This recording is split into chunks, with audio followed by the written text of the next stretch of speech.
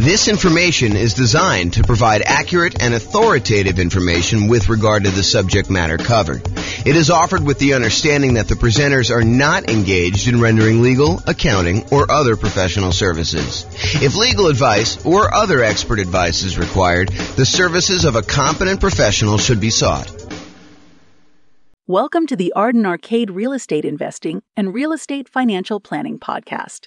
Learn all about investing in real estate in Arden Arcade, California, with a combination of real estate financial planning and modeling, with numbers specific to Arden Arcade, plus syndicated, more generalized recordings of live and pre-recorded real estate investing classes, not all of them specific to Arden Arcade. Be sure to stay tuned after the podcast for a message from our sponsors. Well, good morning and welcome, everyone. This is your host, James Orr, with a really cool class. This is a class about all of the nothing down financing options for real estate investors. A class I think many of you are looking forward to. Not everybody, but I think there's a bunch of people that are really interested in real estate investing and specifically interested in real estate investing where you can buy properties with nothing down. So that's what we're going to cover today. I will point out something that may not be obvious to new people, but is probably more obvious to people that have been investing for a while. And that is, if we're thinking about our current environment, I'm recording this March 29th, 2023, while our home prices have gone up a lot, very rapidly in the last few years. They're sort of stalling out a little bit, depending on which market you are. It's a little bit of a split personality market going on, depending on whether you're East Coast, West Coast. But in general, property prices are up a lot, and they're stalling out a little bit now. But also interest rates are up a lot, and rents are up, but not quite up enough to counteract the significant increase in price and the significant increase in interest rates. So cash flow is really challenging for a lot of folks in a lot of markets right now. That is the overwhelming number of complaints I'm seeing online when I talk to people and when I look at people, what they're writing. So one of the things that we talk about a lot is, how do you improve cash flow? How do you actually maximize the income you're getting on property and minimize the expenses you're getting on property? And I will tell you that doing nothing down financing for real estate investors is sort of counter in a lot of ways, not exclusively, but in many, many, many ways. Trying to put minimal amount down in order to acquire rental property is going to be pushing against you trying to optimize for cash flow. Now, that may or may not be problematic for you achieving whatever goal you're trying to achieve as a real estate investor, because depending on what you're trying to do by buying the rental property, it may be totally fine for you to be buying properties that have not amazing cash flow, as long as you're not putting much in the deal, as an example. Not necessarily that's the only way to do it. Or it may really hurt you if you're trying to do something else. So if you think about it from this perspective, and we go into a little bit more detail about this when we talk about setting your goals to be financially independent, but sometimes you're buying properties because you intend to have that particular property contribute to the cash flow you need in order to be considered financially independent. In order to be financially independent, a lot of times we need to have income coming in from all of our assets, whether that's real estate or stocks or bonds or whatever else you've got your money invested in, to have some safe withdrawal rate, plus all the kind of passive income stuff like pensions, annuities, and Social Security. The sum of all of those things, cash flow from properties, your invested assets times your safe withdrawal rate, and then all three of those passive income sources, all of those need to add up and combine in order to overcome your expenses.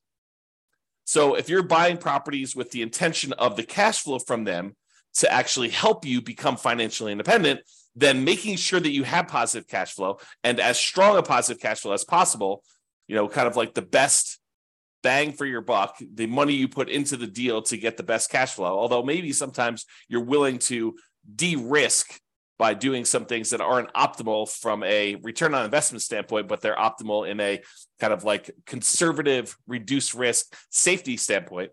But a lot of times we'll take this money and we will go ahead and buy properties that are going to contribute to improving cash flow. Now, that's great if you're trying to do that particular strategy, if you're trying to use the properties in order to generate the cash flow. However, not everyone is doing that. And so it's important to realize what your goal is. Sometimes we're buying properties as like a rocket booster to kind of grow as an asset, not necessarily cash flow, but grow in value so that we can take the proceeds from that and then use that eventually to convert it to some type of income producing or pay off other properties that we have. So in other words, let's think of it this way.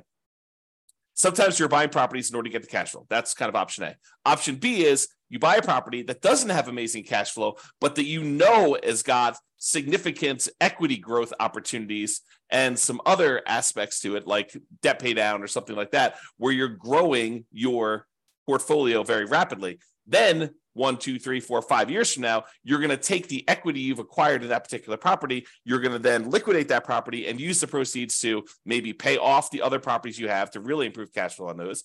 Or maybe you're going to take that and use it as a down payment to buy something that will cash flow a lot better at that point. Or maybe you're going to take that money and actually invest it in stocks or bonds or whatever it is and use your safe withdrawal rate in order to do that. Or maybe you're going to take the money and you're going to buy annuities to kind of de-risk in that way. So there are different options you do. And if you remember, although you may not have seen this before, although those that have will kind of remember. So when we think about the returns we're getting by buying real estate, a lot of times the return on equity actually goes down. It decreases over time so that the return you're getting really early on when you buy a deal is massive usually. And that's usually the highest you're getting.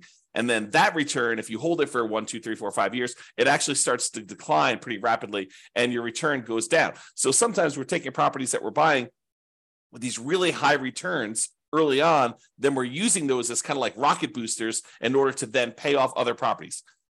A really common version of this strategy is in the Creating Wealth book by Robert Allen. He talks about buying 2 properties a year for 20 years, and then at the end of that 20 years, taking half of the properties, selling them off, and using the proceeds to pay off the first 10 properties that you bought so that you then have 10 free and clear properties, but you had to buy 20 in order to get there. And if you're trying to do the strategy like that, then buying properties with nothing down can really help you get to that end goal. Not necessarily that those properties are going to be cash flowing amazingly, because that's the opposition you have, but that's the idea. Okay, so now that I've gone off on a crazy tangent early on, let's get right into the nothing down financing options for real estate investors, and we'll cover what they are.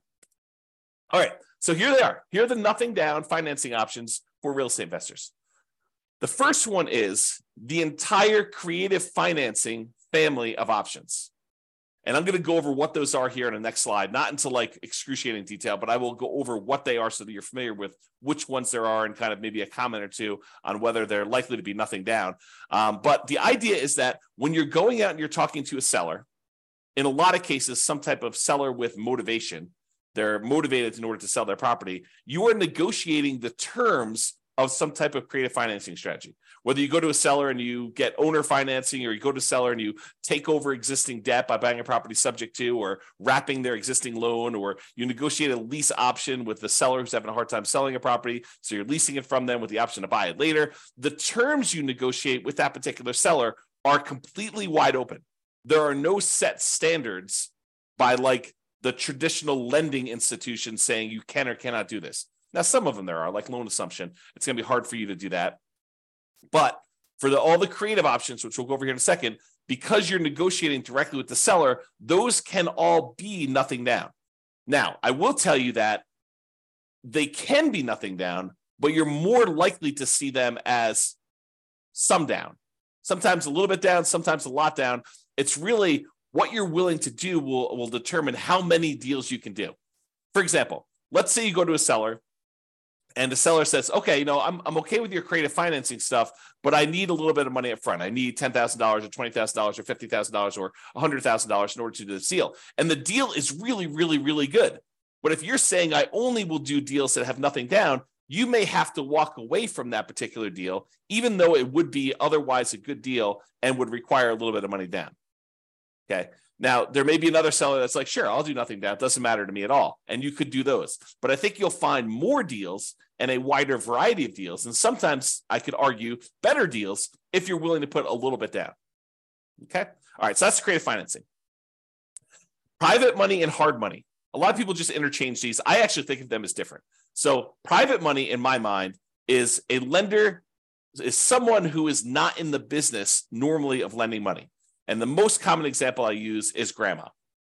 You're at Thanksgiving dinner. You're telling grandma that you are doing this real estate thing. You're investing in some properties, and maybe you're flipping properties, and you're going to this hard money lender, and the hard money lender is charging you, 15% and 2 points. So they're charging you 2 percentage points of the loan in order to initiate the loan, and they're charging you 15% interest for the 6 months or 8 months or 12 months or whatever that you have the loan out there for. And grandma says, "Whoa, 15%. I'm only getting 4% on my CDs. I've got $500,000 in CDs. How about I loan you the money instead of getting 15%? Let's say you pay me 7% or 8% or 9% or 11%." And you say, "Grandma, that sounds great." And she's like, "Well, it's better for me. I don't want to give the bank this money, and they're only paying me 4%. I'd rather have you do it. You can make some money with it, and I get more than what I get in the bank." Or maybe even grandma says, "I'll do it for the same 4%. I might as well." And so the idea is that private money is someone that you know personally, that you've gone to, and you've asked them to become a lender on your real estate investing projects. They are not in the business of loaning money typically. Okay. And the terms of that are primarily based on your negotiating. If you go to Uncle Charlie, and Uncle Charlie is a shrewd businessman, and he's like, I would be willing to do this, but I want you to have some skin in the game. I want you to be, invested in the deal. I want you to have 10% or 20% of your own money in the deal, and I'll loan you as much as you need. And I'll even give you good terms. But it's up to you to negotiate those terms with Uncle Charlie or grandma or whoever else you're borrowing money from. Okay. And I will tell you that a lot of times this is based on trust, but there are some times when the quality of the deal matters, and the quality of deal can help. You have really, really amazing deal flow. This will be a lot easier for you to negotiate. And I think that's true universally. Okay. With all the people that you're negotiating directly with. All right. Hard money. So hard money is money that is borrowed from someone who is in the business, or some company that is in the business of loaning money on deals. A lot of times it's based on the quality of the deal and a little bit of negotiation. Typically, it's only commercial loans, so you're not usually going to be able to move into these properties. There are probably few exceptions to that, but most of the time, a lender doesn't want to deal with the loan requirements of making loans to people that are going to own or occupy. The rules for that are different, my understanding, and so they do not want to make these loans to people who are going to own or occupy. They want to make them on someone who's going to buy a property, flip it, or buy it as a rental and do something like that. Okay. So typically commercial properties only, typically not good for house hackers or nomads that are trying to do this stuff. And hard money loans, they can be nothing down if you have a good enough deal, and you can go in there, and the rates on them tend to be a little bit higher. They also tend to charge some points, although not always, but it tends to be that way. So there you go. That's the difference between private money and hard money, and those are options as well. So we've covered credit financing, which I'll go over some different strategies here in the next slide. Private money and hard money, kind of the difference between those two. Then let's talk about the typical nothing down financing options for house hackers and nomads. If you're wanting to do traditional non-owner occupant loans, where you're buying investment properties, you're not moving into them, it's hard to do nothing down unless you do creative financing, private money, or hard money. To go and try to find a traditional lender willing to loan you money as a non-owner occupant, buy an investment property, is going to be really hard to do. Now, if you're a house hacker and you're buying a single family home where you're going to get some roommates, or a duplex where you're going to live in one side and rent out the other, or a triplex where you're going to live in one of the units and rent out the other two, or a fourplex where you're going to live in one of the units and rent out the other three. And with the duplex, triplex, and fourplex, you can, in addition, have roommates in your own unit if you wanted to. So you could house hack in two ways. You can house hack by unit, and you can house hack by roommates. But if you're going to do strategies like that, there are traditional financing options available that are nothing down and that you can do those with. Okay. And if you're going to do the nomad strategy, where you buy a property, you move into the property, you live there for at least a year, which is a requirement of the lender, then you decide to convert that property to a rental, buy your next property with little or nothing down and with good owner-occupant interest rates. And then you repeat that process until you have as many rentals as you want. That's what nomading is. If you're going to do that, there are options for you to do that as well. So the two nothing down loan options are VA loans, for veterans. If you have veteran benefits, you can get a VA loan. That's a nothing down loan program. And that could be used for single family homes. Plus, it could be used for duplexes, triplexes, or fourplexes. So you do a nothing down loan program and be able to buy a duplex, triplex, or fourplex, or single family home if you're doing that either as a house hacker or as a nomad. But you got to move into those units. You cannot buy a non-owner occupant property with a VA loan. You have to move in. Okay. And the other nothing down loan option that house hackers and nomads can use are USDA loans. USDA loans are typically for rural properties. So you're probably not going to be able to use this inside the city. These are going to be properties on the outskirts of town, in areas that have relatively low populations, and you might have to be living outside of your main marketplace in order to be able to acquire these and buy those properties. And they're only for single family homes. So you can't use those to buy duplex, triplex, or fourplex. It's only going to be a single family home for the USDA. So for veterans, for VA loans, you have to be a veteran. That's kind of like the restriction. For USDA loans, you have to have a property that's in a rural area. So they're kind of limited in what they can do. It's not like you can universally apply these to any property that you want to do. Okay. And in addition, I'll add that there may be a local bank in your marketplace that I'm just unaware of, but occasionally we see these, or a local bank that is willing to do a nothing down owner occupant loan. I've never seen them do a nothing down investor loan, but nothing down owner occupant loan. I've occasionally seen a local credit union or a bank offer a nothing down loan program for you to be able to do that. So it may be worth you searching locally for your credit unions and local kind of like community type banks in order to see if you can find deals like that. Okay.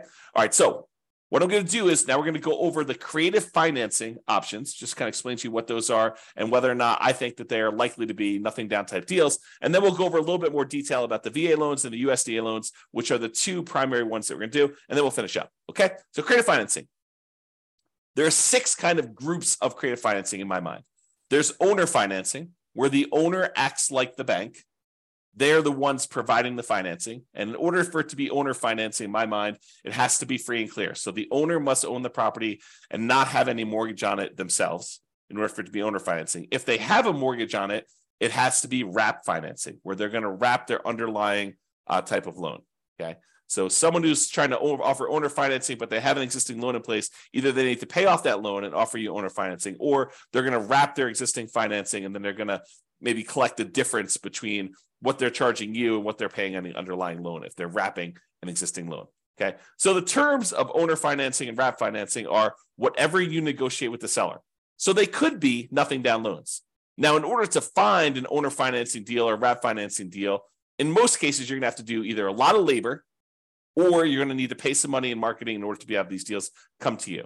So what I usually call the poor marketing methods or the lazy marketing methods. So either you're poor and you're willing to invest your time instead of money in order to find the deals, so a lot of manual labor to do this, or you're doing the lazy method where you're willing to spend some money in order to have deals come to you. So those are kind of like the 2 groups to do that. And one way costs money and the other way doesn't. So if you're really looking for, nothing down, may not really be nothing down. It may be no down payment, but you still have to pay money in order to do it. Okay, so owner financing, wrap financing, you're negotiating directly with the seller. So they technically can be nothing down loans, all negotiated though. You're more likely, in my opinion, to find deals where you will put a little bit of money into these. The chance of them being nothing down is relatively small. It's not like, 90% of these are nothing down. That's not been my experience. Maybe it'll be yours. So there you go. All right, next one is loan assumption. Loan assumption is when you're formally going to the bank and you are taking responsibility and formally assuming the loan from the seller.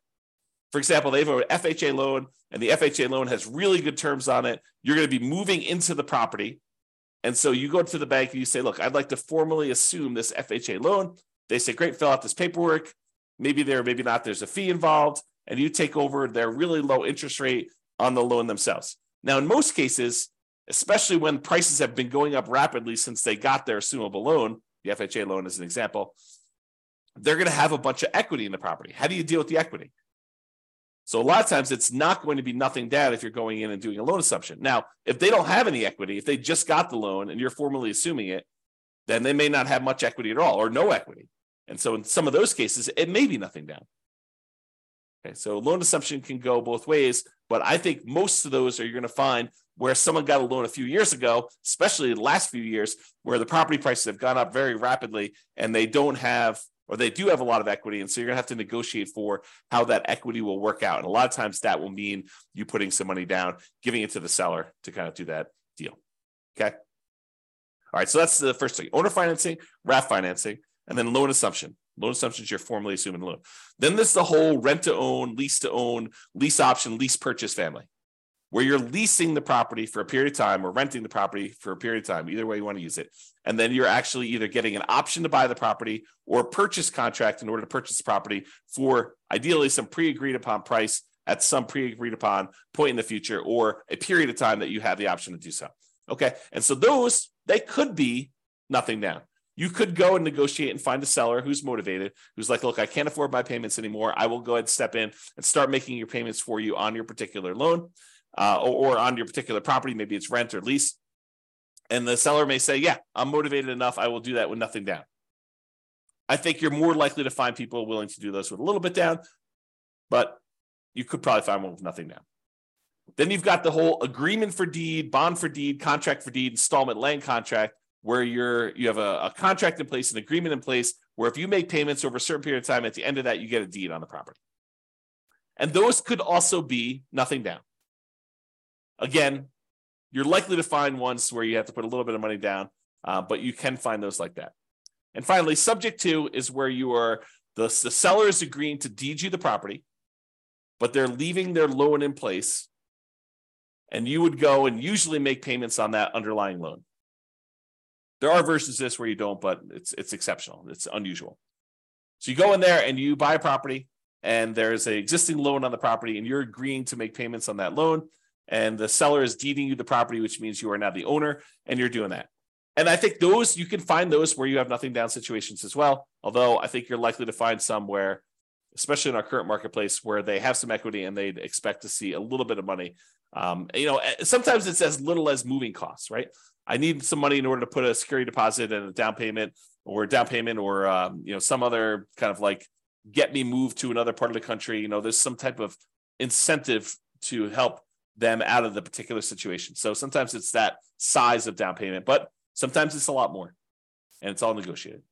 All right. So those are the creative financing, nothing down type strategies you've got there. Now let's talk about the VA loans and the U.S. Department of Agriculture loans. So both of these are Nomad approved. If you're trying to do the Nomad strategy, I like these loans for doing Nomad. In fact, VA is probably my favorite loan for doing Nomad, especially if you could find a duplex, triplex, or fourplex as one of your first properties to do. Okay, so both Nomad approved. For VA, you must have the VA benefits. For the U.S. Department of Agriculture, the rural property loan has to be a rural property, has to be outside city limits. And there is a eligibility map you can look at on the USDA.gov website. You type in the address of the property, and it will tell you if it's a USDA eligible property. The link is shown here. I'll put it in the show notes if I remember to do that. If I don't, go ahead and reach out to me, and I'll go ahead and add it retroactively. But you can go ahead and look at the eligibility map, or just search Google. I mean, you don't need to reach out to me. By the time you search it in Google, you'll get a response faster than me. It's USDA eligibility map, and it'll just show you where the USDA property are eligible. So you take an address of a property you're looking at, whether that's some property that you found through marketing of your own, or if it's property listed in the MLS, you go look at the property there. And by the way, don't take real estate agents' words that it is a USDA eligible property. You should verify this yourself. Okay, it'll be verified when you do it, but better to know before you go under contract whether it's eligible for USDA, nothing down or not. Okay. All right. So there's eligibility map for you to determine that. This doesn't apply. VA, you can do rural properties or properties in the city. It doesn't really matter. But you do need to have the VA benefits if you're doing the VA type of loan. So in both cases, 100% plus financing is available. 100% financing is available. With the USDA one, it's really financing, but you still have to pay the upfront, kind of PMI and stuff like that. With veterans, with the VA loan, the veterans loan, you can actually roll in your upfront funding fee, which makes it truly nothing down. So the VA loan is awesome. It's really, really good loan. A lot of times they have really good rates on them as well. Both of those are fixed rates. With the VA loan, there is no technical PMI. There's no monthly private mortgage insurance payment. However, With the VA loan, you do pay an upfront funding fee unless you qualify for an exception to it, but you do pay an upfront funding fee, and that funding fee kind of is like paying an upfront PMI payment. It's the guarantee fee that the Veterans Administration uses to kind of like insure or guarantee the loans. So everyone's paying in, and if the loan defaults, and that's the money that they use in order to make sure that the lenders are protected there. With U.S. Department of Agriculture, you will have PMI. There'll be a separate private mortgage insurance payment on those. In both cases, you must own or occupy the property. And with the USDA loan, my understanding is you cannot own any other properties. With the VA loan, you can own other properties. With the VA loan, you could do 1 to 4 units. You can buy single-family homes, condos, townhomes. You could buy duplexes. You could buy triplexes. You could buy fourplexes. You cannot buy a 5-unit or greater. That's a different type of loan program altogether. It's a commercial loan. But for VA, 1 to 4 units work. For the U.S. Department of Agriculture, it is not multifamily properties, only single-family homes. And in addition to that, there are income restrictions on it. So for the USDA one, you need to have hit a sweet spot where you can't make too much, but you need to make enough to qualify to buy that house. So you need to kind of be in this narrow range for doing that. For the VA loan, my understanding is there's minimum restrictions, basically saying that you need to be able to qualify for your loan based on debt to income and stuff like that. But there's no maximum income that I'm aware of for the VA loan. Check with your lender. Your lender will tell you the actual rules. With VA loan, technically you can do more than one VA loan at a time. So it's based on your VA eligibility, like how much of that stuff you're using for their loan guarantee. So if you're buying more than one property, you may be able to use it more than once or use it partially. Talk to your lender about the details in that, but it is possible to have more than one VA loan. The appraisals on VA loans can be a little bit longer, and they can be a little bit stricter. I've seen some VA appraisers really nitpick for very tiny things that I think would easily pass at least a conventional loan. For as one example, one of the VA loans that a client of mine did, there was a flight of 3 stairs or 4 stairs going down to a sunken area on the property, and the 3 or 4 steps did not have a handrail, and the VA appraisal required that there be a handrail, which I thought was a little bit nitpicky, but just be prepared for that mentally. You can get up to 4% maximum seller concession, so you can get a seller to contribute some money to help you get your VA loan. With the U.S. Department of Agriculture, I believe it's a 6% maximum seller concessions, and you'll want to verify all this detail with your lender when you're getting these loans here. And then there's a whole bunch of information on funding fees, which I'm not going to go into a ton of detail. If you're going to get a VA loan, though, you really should go talk to your lender or look up the VA funding fees on the next slide. The VA funding fee is that kind of upfront PMI payment, which helps the VA guarantee loans to do that. So just be aware. So those are really the differences between the U.S. Department of Agriculture and the VA loans. Oh, I was going to mention, don't trust the real estate agents for telling you which properties are USDA approved, because sometimes they just assume it's out in the country, so that's USDA approved, and they don't really know. They didn't go and check on the map.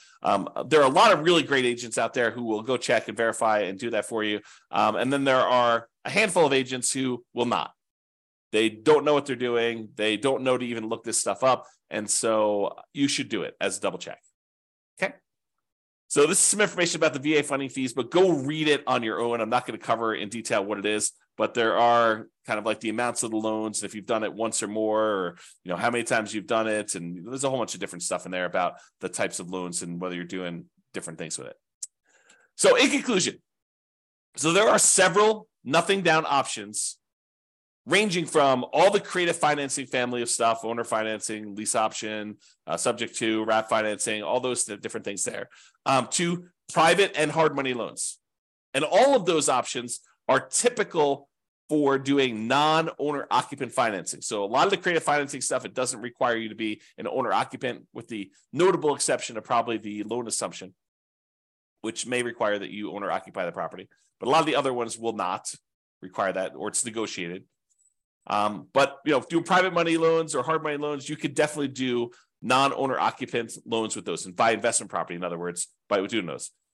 And for all but the hard money loans, there are probably also good options for house hackers and nomads trying to move into a property, get some income while they're living in the property if you're house hacking, or move into a property and live in the property for a year or two or whatever it is, to then convert that to a rental and continue to buy properties as owner occupants moving forward, like what we call the nomad strategy. So they could be good options for that, everything except hard money. Hard money is probably not going to be a good fit for doing house hacking or nomading. Now, there may also be local no down payment options as well from like local banks or credit unions or community banks and stuff like that. So just be aware that those are the primary options. The two mainstream nothing down programs for traditional financing are the VA loan and the USDA loan. And these tend to be really good ones for house hackers and nomads. In particular, if you are a veteran, thank you for your service. And also, those are amazing loan products for you to be able to get, especially for starting out. A lot of times, I will recommend to nomads, if you can get a VA loan and buy a duplex, triplex, or fourplex as your first property, that's amazing. Now, if it's going to take you 2 years to find a property where that would work for you and you can get the loan and be able to qualify for the property and be able to actually close on it, it may be better for you to buy a different property first. But if you could buy one because your marketplace has a bunch of duplex, triplex, and fourplexes kind of sitting around there, our local marketplace where I live do not. So it's really, really hard to find these. In a lot of cases, it would be better for you to get started and not wait for your VA benefits to be able to do those. Just go buy a single family home if that works for you. But if you can do it, it's really, really good if you could buy a duplex, triplex, and fourplex first with a VA loan. So that's all I got for you. Hope you enjoyed this class on nothing down options for real estate investors. This has been James Orr. Hope you have a great day. Bye-bye for now. With home prices up, mortgage interest rates up, and rents up, but not quite enough to counteract the higher prices and interest rates, cash flow on rental properties in Arden Arcade is harder than ever. Book a call with the Real Estate Financial Planner to apply our proprietary 88 strategies to improve cash flow on your rentals. See the show notes for a link to schedule your call and improve your cash flow today. If you're a real estate agent, lender, or professional in Arden Arcade that wants to help our real estate investor listeners, consider reaching out to learn about collaboration opportunities with this podcast. We'd love to add more value to our listeners by having you assist our investors buy, sell, and finance their real estate investments. See the show notes to schedule a call to discuss collaboration opportunities.